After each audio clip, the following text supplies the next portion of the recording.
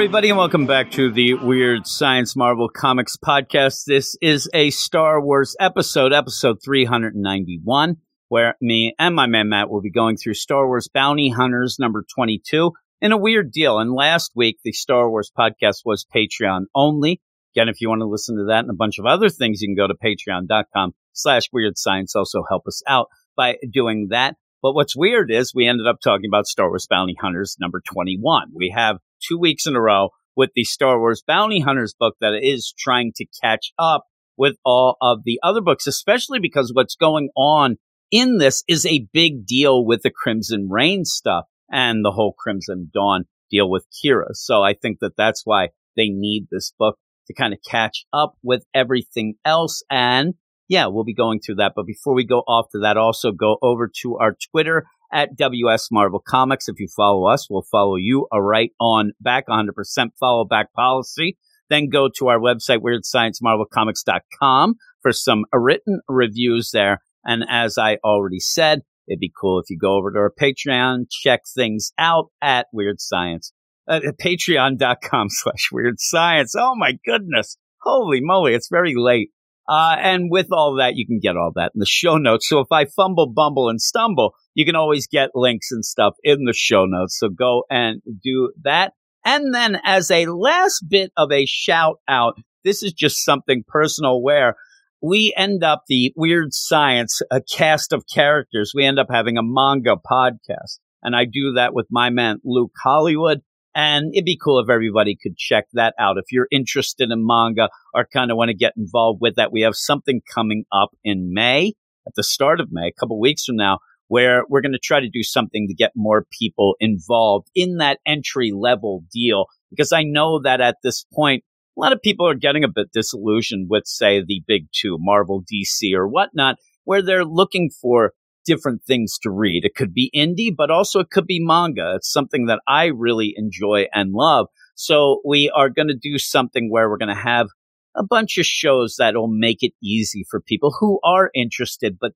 don't know quite where to begin. We're going to do that. That's just a little shout out. I'll probably talk about it a little bit more as we get nearer and nearer to May, but just a little deal. If you didn't realize, we do have a manga podcast. You just look up, and wherever you're listening to this, just look up Weird Science Manga and you will find us. But with all of that, not here to talk about that. We're here to talk about the Star Wars, and we're specifically Star Wars Bounty Hunters number 22, where I'm going to take it off to me and Matt to do just that. All right, now I'm here with my man Matt. What up, Matt? Not much. Not much. Well, we have Bounty Hunters again, and it's funny because last week we did the Bounty Hunters number 21, but that was on the Patreon only. So if you want to end up listening to us talk about that, you can go over to the Patreon right now, patreon.com/Weird Science, and for as little as $1, listen to that and a bunch of other things, including all of the shows that we did Patreon only. Weird then to come back to Bounty Hunters again. Really odd. Like the idea that this book had been delayed, and now you're pretty much, it feels like we're marathoning it now when you get 2 in a row. And so with these two, I'm just asking you right off the bat, do you, like, you get 2 issues, but how many issues you really think we got? Like a 3/4? I mean, yeah, it's barely one. Yeah, you didn't really do that much. I mean, if I end up just coming on and saying, hey, get this, Matt, you end up having Tonga, Lasha, and the crew, they get Vukara and then try to get away with her. That's 2 issues. Mm-hmm. That's been the 2 issues. And I mean, this isn't bad. It's just the idea that when you get through it, I'm like, okay, you kind of, I don't get the concept of delays and then meandering. They shouldn't go hand in hand. If you have delays, it should be because something's big or something is taking you a little longer. But this one just does seem to be maybe treading water with the idea that it does involve Crimson Reign. It involves Qi'ra with the girl Cadelia. So does that tie into something that you have to wait till the end of Crimson Reign? I don't know. That's probably delayed too, so maybe it's... Yeah, so we have to figure this out and whatnot. But this is Bounty Hunters number 22, and it is written by Ethan Sachs, art by Paola Villanelli, colors by Eri Priano and VC's Travis Lanham. On letters, the Bounty Hunters have traveled to Corellia to capture Vukara, the leader of the Unbroken Clan. With her help, Tonga believes they can track down and save Cadelia, the young heir to the Unbroken Clan of Mourner's Whale crime syndicate. But Vukara has recently aligned herself with Crimson Dawn and her organization has become more powerful and deadly than Tonga. Imagine now. With this, you end up having them with Vukara. They're trying to figure all these things out. But in the meantime, Crimson Dawn has Cadelia. Mm-hmm. So you better start moving it. You better start getting it. And I guess eventually, first off, we're going to end up having Dengar cross paths with our bounty hunters again. And in the meantime, they're going to have to go and either save Cadelia. Do you think that Kira isn't anybody that I think is going to kill Cadelia? She's going to use her. She threatens her a little bit, but I'm not getting the indication that she would act. One of the big things, just as an aside with the Crimson Dawn and stuff like that, Kira always never comes off as that bad.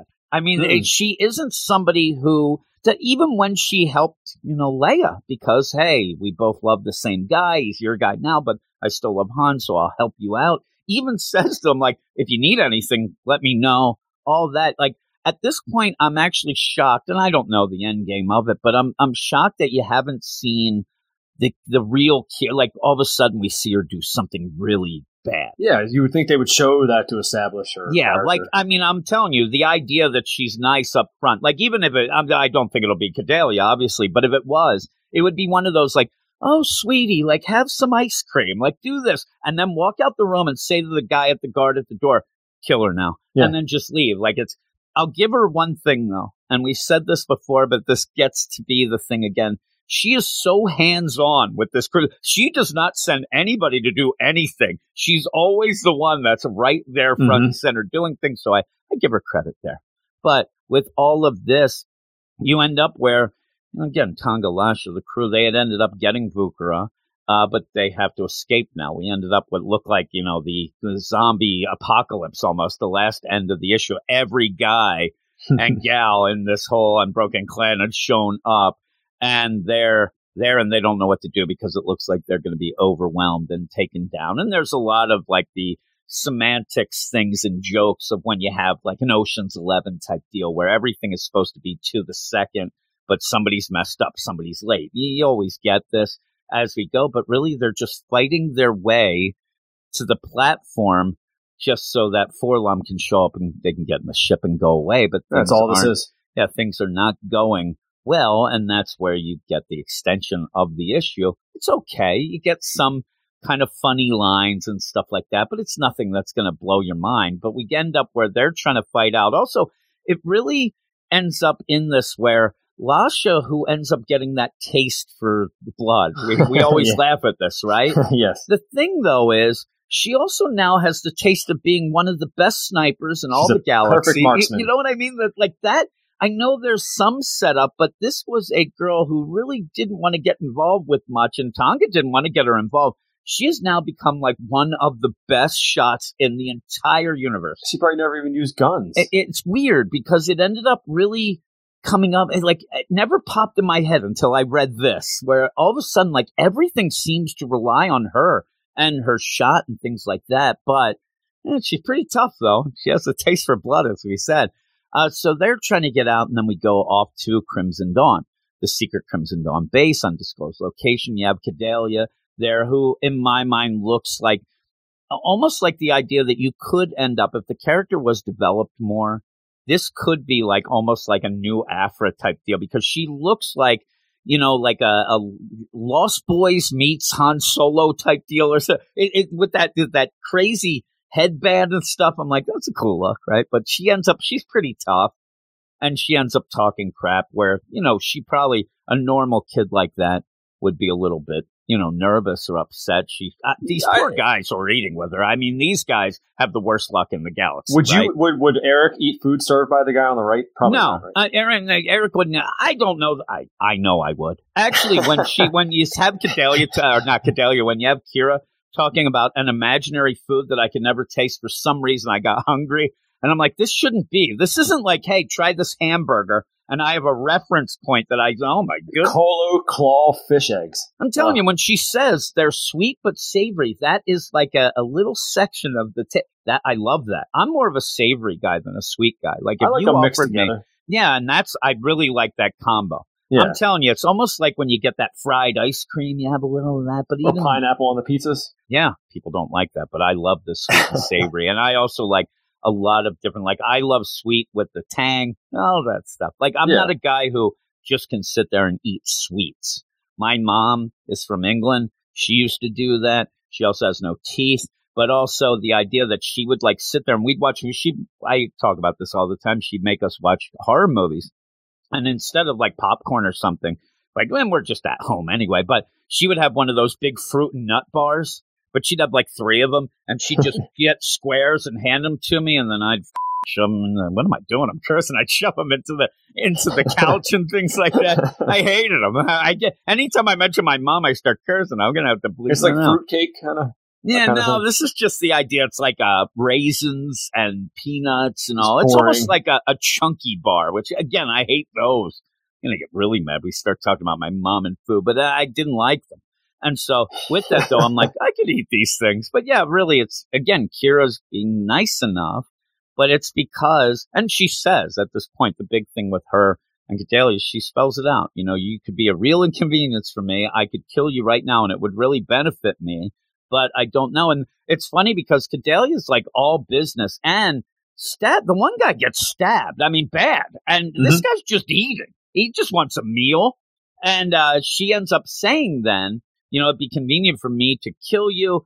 And you better eat this meal because it might be your last. All of a sudden, that gets to like, I think that she would have known that before, but the big trash talk ends up, she's sweating now, she's upset, and then she starts eating. But I would think that that's poison anyway. I don't think I'd eat it. But you go back to this big fight again, and you have, again, these Unbroken Clan stormtroopers that are attacking them. It's classic. They're setting up the big cannon guns, and they're doing, I think that that's a little too much to get a roving band of bounty hunters that are running around, you know, set up actually a stationary gun. But they're doing that where, you know, the bounty hunters are trying to get away and each of them are yelling about the other guy, as we always have. They're fighting their way through. But then, like I said, they end up, and again, if you're going to get me hungry, they end up deciding that they're going to get out of this by jumping on what is pretty much a Star Wars food truck. Oh, it's so gross. And yeah, they jump into that. You know, half of the team is in the food, throwing the food at people. But the food is that live creature, that green thing, right? It's bad. It's that dinosaur-looking thing? Yeah, that's what it looks like. And they're just throwing that at everybody? Yep, they're just throwing it. And they're not even dead. They're alive. Yeah, it must be the worst type of things. The play here, too, though, is like if you go to Chinatown, you end up going through and you see all those, you know, birds and things hanging animals and stuff. Strong. That's what it looks like that, which again, I kind of like that too. But yeah, you're going through this and they end up having, again, just Lasha being, what is she? Is she Terminator?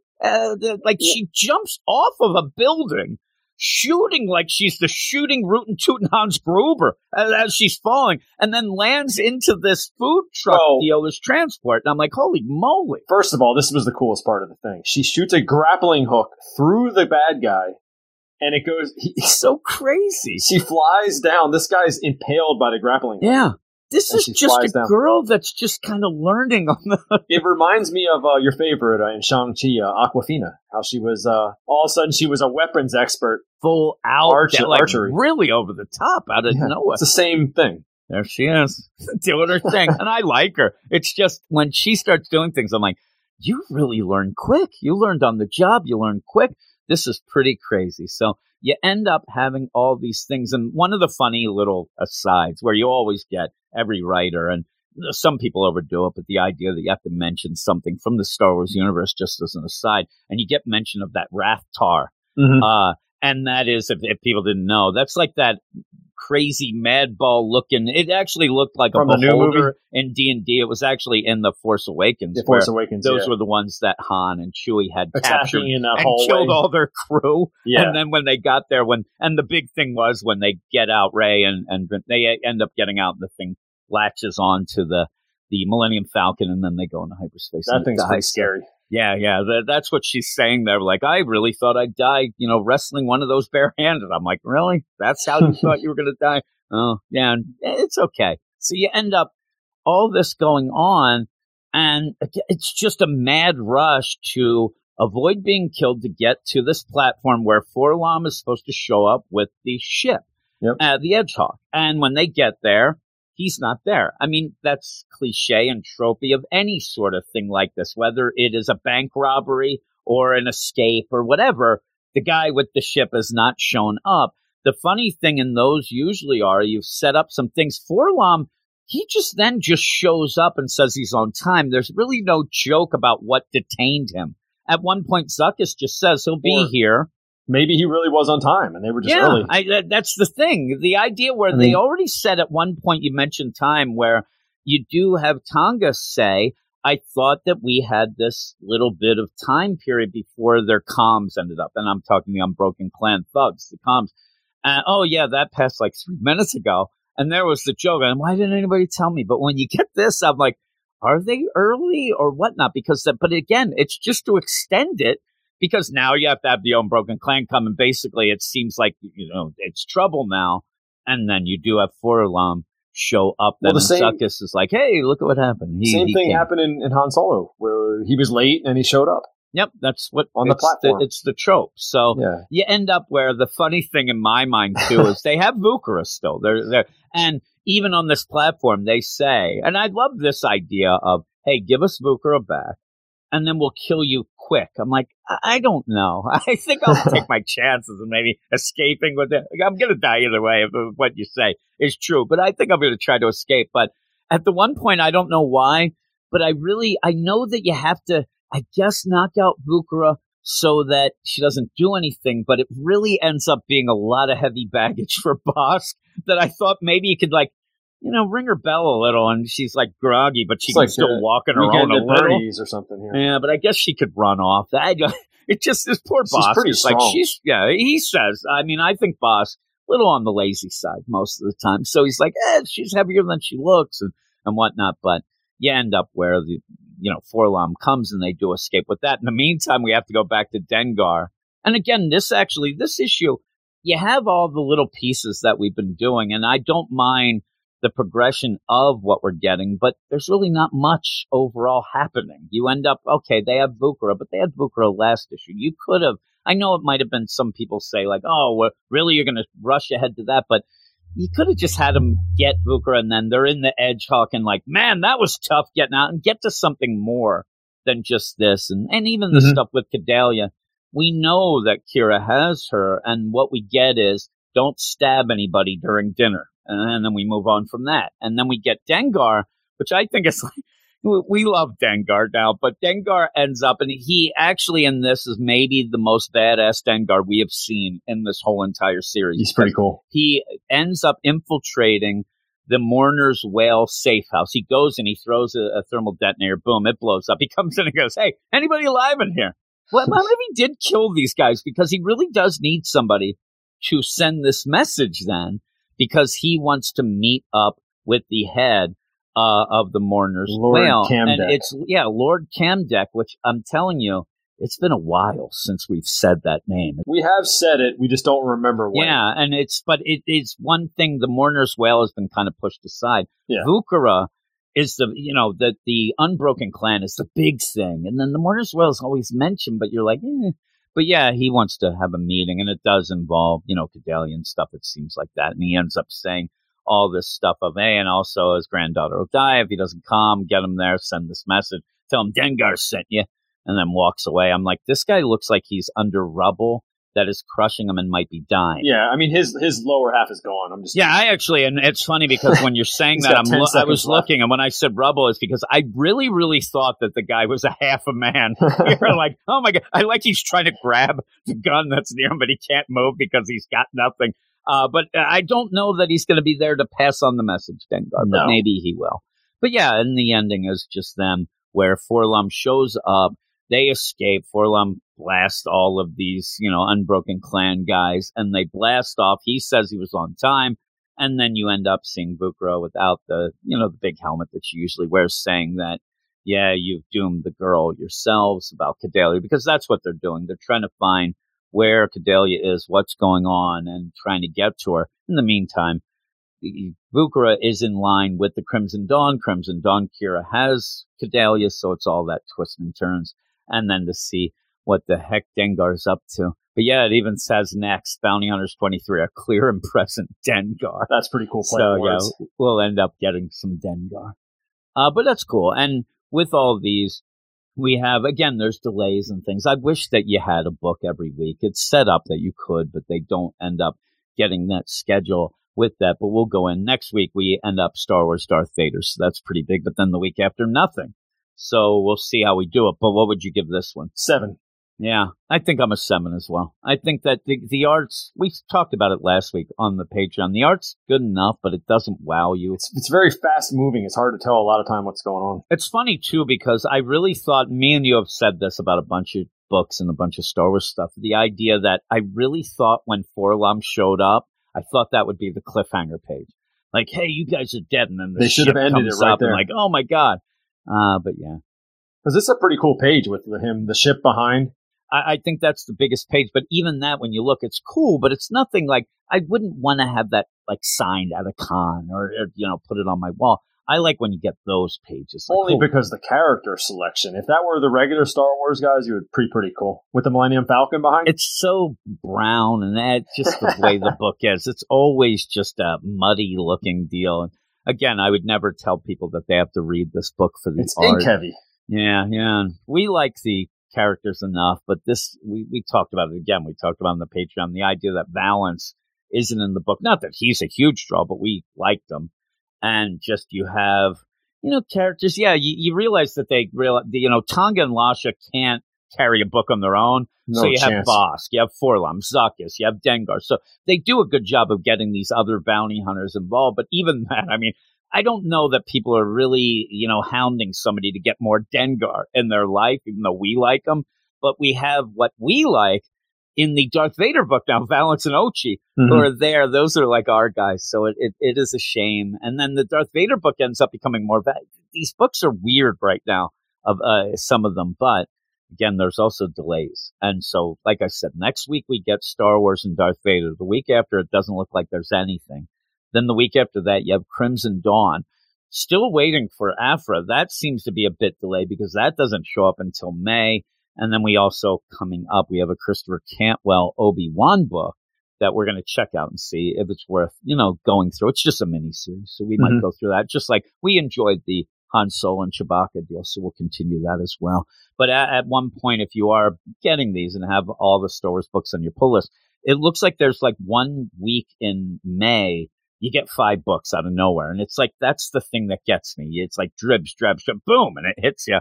You're like, holy crap. But I guess more is better. What's the most we've ever had? 3?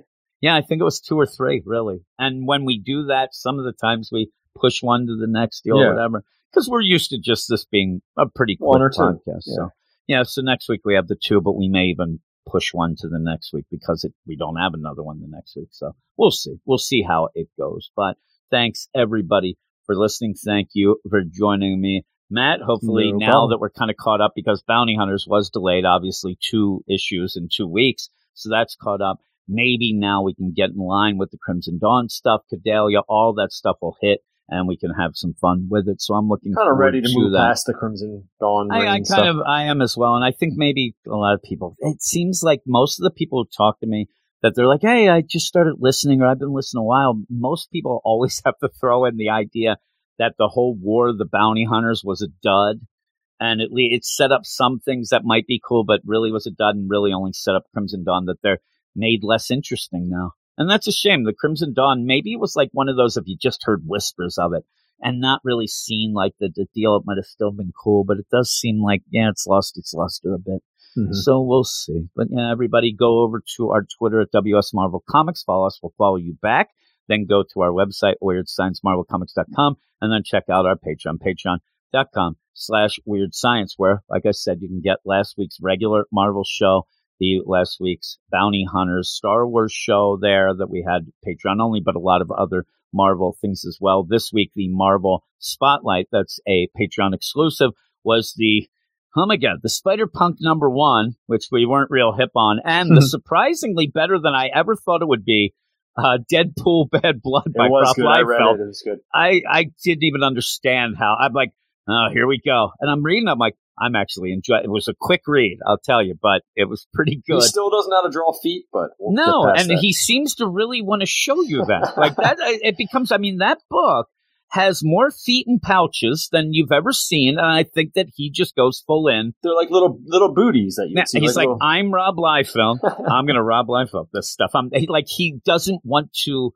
acquiesce. Like, I'm going to go full out. But yeah, they're like little sharp. Like, I always look at them, and I think they really remind me of tiny little like knights.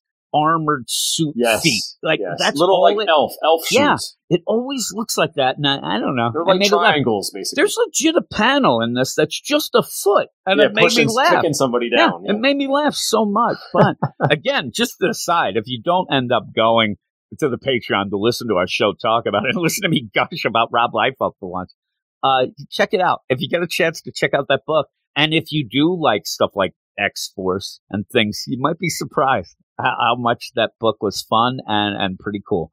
He references a lot of the New Mutants X-Force stuff. And you know what? He does it in a way that you don't need to know that going in, really. But it helps really to know, fun. but you don't need to know. Yeah, it's one of those. It's almost like where I always say it's like a Pixar movie, where they always say, like, the kids like it, but it's got the adult humor, too. Yeah. Like, the adults will understand that. I'm not talking, like, nasty word humor or anything. I'm more like, oh, there's some mature humor. But yeah, check all of that out. And you can check the show notes to all the links and things like that. But that's that. And thank you again, Matt. Thanks everybody for listening, and we'll talk to you next week. You are all weirdos. Weird science is the revolution. Weird science is the revolution. Weird science is the revolution.